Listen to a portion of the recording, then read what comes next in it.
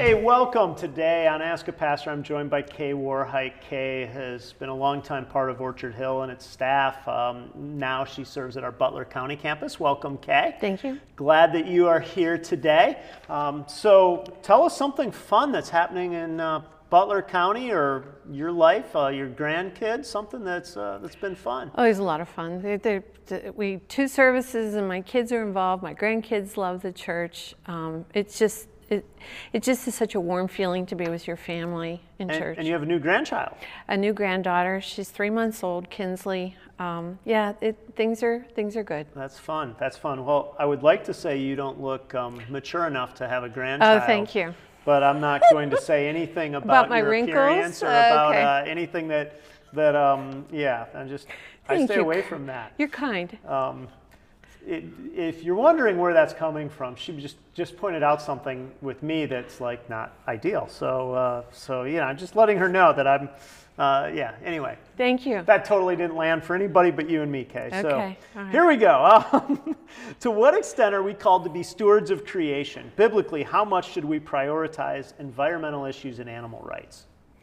I really like this question. I mean, if you follow the Bible, the very first 2 chapters are about God putting everything in place. Everything from atmosphere, oxygen, our place in space, to the water that only comes so far, the land, the vegetation, all these things were put in place. It's like God set the table for man to arrive. He created man. There were animals that were companions. God said that's not enough, so he created woman and said that you are to be in charge of all that I've created. I think that as Christians, we talk about stewarding our time and our money, and our time should involve our resources. A woman very wisely said to me years ago, always make the most with what you have, and I think that is your world, even if it's just your property, your home, the vegetation, the water, what you use, recycling. I think all those things are a Christian's responsibility. Now, the priority then is the question, how much of a priority should we put on it? And I think in thinking about the question, the pendulum swings to one side that we shouldn't be burning, we shouldn't use coal or gas, all these things, and the pendulum goes on the other side that what can we do to have more meat, bigger vegetables or whatever. And I think in the middle is where Christianity should be, that we should be aware that God has blessed us with resources. We are free to use the water, the land, but on the other hand, when we make it a priority over mankind, when we're more concerned about our land, our landscaping, or our pets, rather than the companion God gave us, and that is humankind, that we are to be aware of those who are hungry, those who are hurting, and make that a priority in pointing to God's glory and what He's given us. Not do I have enough to eat? Am I just feeding people so that I feel good about myself? But all these resources are here, and then we want them for the next generation. We want to make sure they have clean water. We want to make sure there is healthy land, that the atmosphere, the clean air to breathe. So yes, we are to be stewards, but to make it a priority over mankind or caring for one another, that is too far. That becomes a problem. Yeah. So one of the things I heard recently, is that to be environmentally friendly now requires us to not buy as many new clothes, to try to recycle clothes, Yes. to buy old clothes, used clothes. And not only that, but we should wash our clothes way less often because of the impact that washing machine and use of water has on the environment, detergents. And that we should air dry our clothes rather than use the dryers because it keeps emitting gas into the atmosphere, which contributes to global warming. So what would you say to somebody who says, okay, I want to be a steward of creation, but I want clean clothes, and I don't want to have to hang my clothes everywhere? How does that fit with if and what I'm saying is, it's fairly. I'll let you answer that. Well, I know this is a stretch. Part of the reason we keep buying new clothes is we eat a lot and we can't wear the same size. I think it's being environmentally friendly, not eating so much. But I do think that the next generation has made it a priority to shop secondhand, to refurbish, to reinvent, what's in style, to understand clothing. I think you can't go into someone's home and tell them they can't wash too much. But I think just being aware of the detergents that are environmentally friendly. I went to lunch with a woman the other day, and I didn't ask for a straw. And she said, "Oh, I don't want my lips on the glass." And I didn't say it, but it was, wait, you're using the fork and knife and the spoon that was washed in the same water. So I think we want to pick and choose, but I think things like plastic, or I did read where clothes do not disintegrate on a hillside, that there are two women who want to try to have bins for recycling clothes. And what do you do with old socks? You can't, it's hard to recycle old socks. So there has to be something done, and maybe that is this generation will come up with something. But to answer your question, I don't think it's easy, but to make people aware that you don't always have to have new, and to maybe find, creative ways, which I think these kids are doing, to take what's old. I have found some of my old clothes and gone to the store and found they're back in style. I'm not able to button all the coats. They don't necessarily fit, but they can be kept and not immediately thrown away. I don't know, does that answer? Well, it's a mindset where you're choosing between, is it more important to me to be always at the latest style, have new things, or to care about something bigger? Yeah. Which could be both a materialism thing and an environmental thing. Well, that's it. And then certainly the washing. Like personally, I'd struggle not having clean clothes. Yeah. I like clean clothes more than I like new clothes. But it's good to even just ask the question, is there an alternative to some of the ways we do things? And I do think there's a biblical piece of that question that says Christians are not just to say we use the world and discard it, but to say we are to manage and steward the world that God has given us. And sometimes that means making choices that are for the good of everybody rather than just our personal good. And we live in a culture that has said for so long, make your choices about yourself, everyone else can figure it out. And what's good about even the environmental push with something like water and washing or buying old clothes is it forces you to at least ask the question, am I acting just simply because I can and I have the resource to do what I want, or am I willing to put some of my preference and conveniences aside for the public good? And certainly there's a balance there somewhere. But I'm not. Sometimes balance can be an easy way out too, to just appeal to balance. So, so yeah, that's a good question.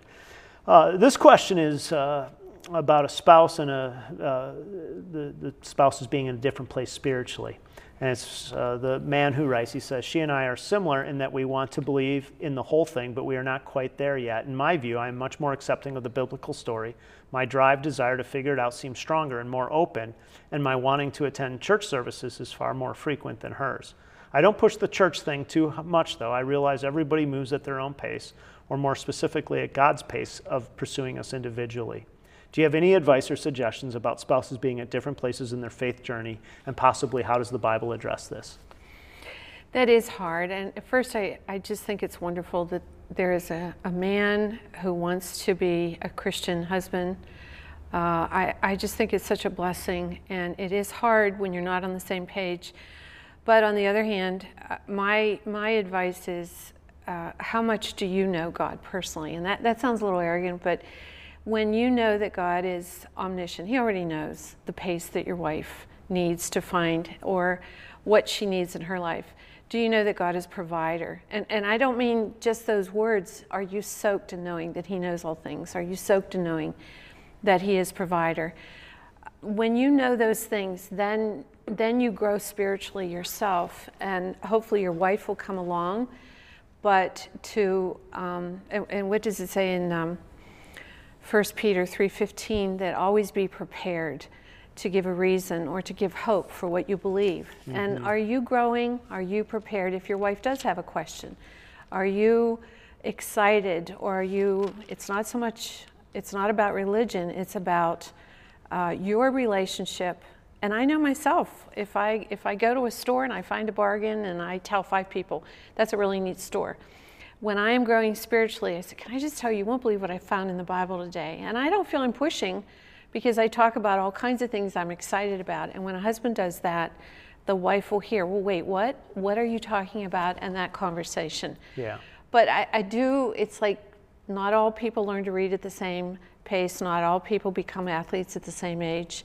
And God knows a spouse, and your wife could pass you up someday in her thirst, but just to know that God's there. Well, it's interesting that the verse you reference is in 1 Peter 3, because the first part of that chapter actually addresses the situation. Now, it speaks specifically to wives. Rather than to husbands, maybe because often it seems that the wife might experience that. First.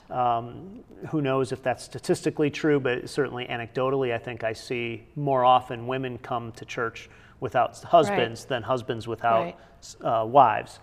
But here's what this says: wives, in the same way, submit yourselves to your own husbands, so that if any of them do not believe, so here's your instance of not both believing, if any of them do not believe, that they may be won over without words by the behavior of their wives. And so the emphasis here is on your demeanor, your approach, your behavior, saying, I want to help them come to faith rather than pushing or demanding. Which is what he didn't want to do. Exactly. And I think you know that people aren't coerced into anything. No. And so coercion is never effective. I think it's fine to say, I would like it if you would come with me and experience it with me so we could talk about it. I would appreciate not going alone. Any of those things are fair. But at the end of the day, no one is coerced toward faith. No. And so your best option is to pray for them, to care for them, and to let them see how God is changing your heart and life ultimately as you look at that. What else would you say to somebody who's experiencing just not feeling like they're in the same place spiritually? Well, I do believe that there's a lot of fellowship out there, and I know that's a Christian word, but find, iron sharpens iron, and you will be amazed that maybe other men could be in a similar situation, or they could be that my wife is dragging me, and that company will sharpen your senses as far as, praying for each other, encouraging each other, and finding, I think when we get into situations, we always feel that we're the only one. And when you get with other men, specifically in some kind of Bible study, long-term Bible study where you grow, it's really always amazing to see how it changes. So this question is really tied to the last one, and it looks like it's from the same person. It says, again, I'd like to be more involved with the church and have the kids grow there as well. We are at a busy stage of life, but still early enough to set things on a strong spiritual footing. I want to ingrain church more into our family dynamics so that it's more of a regular occurrence. Everybody wants to do it, and I don't feel like I'm pushing it on my family. We often participate in family and volunteer events at church. Can you offer any advice or provide any that provide a gentle nudge and influence in my family without being pushy and making them not want to go at all? So what would you say when a family has a little bit of resistance, especially the kids? Well, I always think of my sons did not want to go to the orthodontist, and I would drag them, and I made them go because I believed in it, and they had to. And I hated to see them get a shot for immunizations, but I made them get a shot, and there would be tears. It's funny how we make them do things education-wise. You'll make sure your child's going to the right school. You would not think, I'll let them decide later. And you don't feel pushy. You feel that as a parent, I have a right to do that. That's how I looked at church. And it wasn't necessarily the right fit. When it says, train up a child in the way they should go, not all kids are into serving or, sitting down and having a lesson. Some kids are into music. But when you train up that child in the way they should go, and you insist, you're going to go to church, this is what we believe in, but you don't seem to like this, let's find something for you because I believe in this. If you don't like the orthodontist, you find another one. We came here because our kids were not, it was more religion than it was understanding the grace. And so to say, okay, we're going to make sure you have the right school, we're going to make sure you go to the right church, but you will go. And yes, you are being pushy, but again, it's not pushing religion on them. Well, it's a little different than the spouse. The spouse, yes. You're coercion married. is not ultimately it's effective. Adult to adult. With kids, you do have the power of influence. You have the power of incentive. And I think you're right to say, in a sense, there are a lot of things that you don't let your kids decide week to week. No. And if you sign them up to play soccer and they halfway through the season say, I don't want to go anymore, most likely what you'll do is you'll say, well, you're going to finish out the season because we signed up for it. Now, there might be an occasion where you say, this has become such a bad experience, we're not going to finish. Right. But what you wouldn't do is let them wake up and say, I don't feel like soccer practice today, so I'm not going to soccer practice today. I don't feel like band practice today. What you'd say is, well, your band's counting on you, your team's counting on you, we're part of this, we're going to go unless you're sick or there's some reason not to go. And you don't think twice about it, and your kids get over it, and after a few days of, I don't want to go, then they assimilate into it and they're fine. Yes. And the same thing happens ultimately with church. Right. If you let them say, I don't feel like getting up, pancakes at home this morning or church, well, that's a lot of us would say pancakes at home.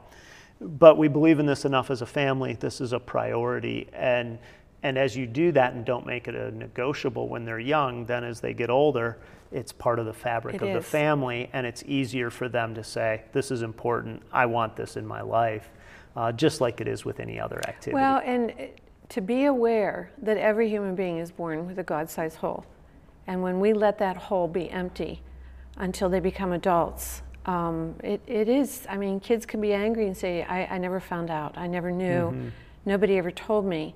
So to be aware that we were born with a desire for God to lead your children to fill that hole in their soul that they're not aware of is a parent's responsibility. Not, when Jesus said, love the Lord your God with all your heart, soul, mind, and strength, we leave out that soul part, or we might leave out the mind. I'll let them decide when they get older. It all goes together. Just, again, God is a God of order, and these things need to be taken care of. I've probably shared this story at different times, but when I say the power of incentive, I think that really is something parents have, especially as kids get older.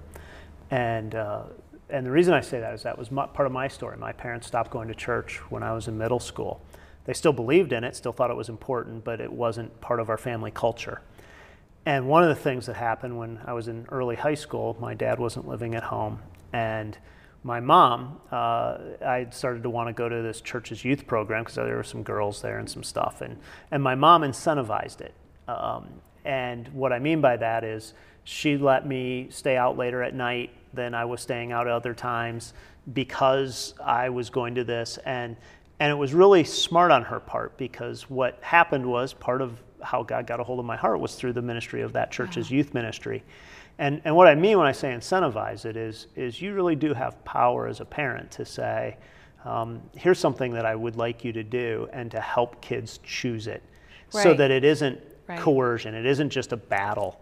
And once you do that, then you have the opportunity to give God's Word, the Holy Spirit, a chance to work in your child's heart in a way that if they're not there, won't happen. And so as if the kids are young, obviously you just simply say, hey, this is what we're doing. Then they hit a certain age where it's a little harder to do that, but that's when your power of incentive does come in, and you can really help direct that and make that a part of your family culture overall. So any other words of wisdom about the child part of that, or the marriage part of that? I just think it's wonderful when there's a father, a husband. There's just no greater blessing for a kid to have than a father who wants them to know the Lord. So God will honor any parent, and it is a struggle. You look at other families and you think, look how easily they come to church. We don't know the battles that took place to get them there, but how wonderful it is to have a father ask questions. I want my wife to know the Lord. I want us to be a family that serves God. I want my kids to grow up. I just think that's wonderful. Yeah, one of the things that I've been aware of, and when I come physically to church, usually it's Orchard Hill, Wexford. I'm in multiple services most weekends. And I don't always sit with my kids. My kids are often sitting with my wife or somewhere else. But one of the things that I'm aware of is the impact of your passion about worship and taking in the Word on our kids. Yeah. And what I mean by that is sometimes I'll be standing there and I'll be thinking about the message or a conversation I had in the lobby, and I'll find that I'm not singing or participating in the service because I'm thinking about all I have to do. And I realize what a poor example that is for my kids if I'm not engaged. Yeah. And my point is this, and that is, it's one thing to say we get here. It's another thing to say when I come with anticipation. I engage in the worship. I attend to and pay attention to the message. I'm here. I'm invested in people's lives.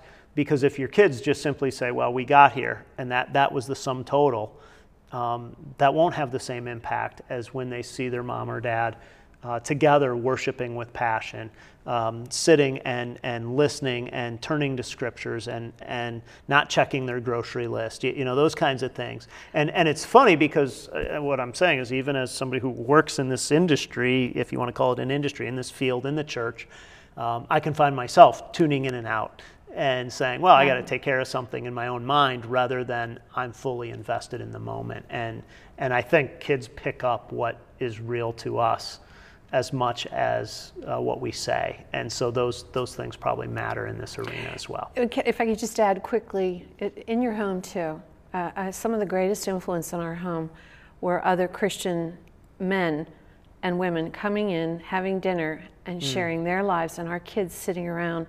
And we had a football coach who we were friends with, and he would come to our house with his wife, talk about his kids and their struggles. Our kids were a little bit older, but how he prayed or how he loved the Lord. And I could just see my kids, they were listening way more than if, Matt and I talked, what a great influence. And I was perfectly aware, it was almost like church in your home. So having other couples over or families, just letting them see this as part of the fabric of your life. And we're not the only ones. Yeah. Well, thank you, Kay. Thanks for being part of this today, spending part of your day here. If you have questions, you can send them to askapastor@orchardhillchurch.com.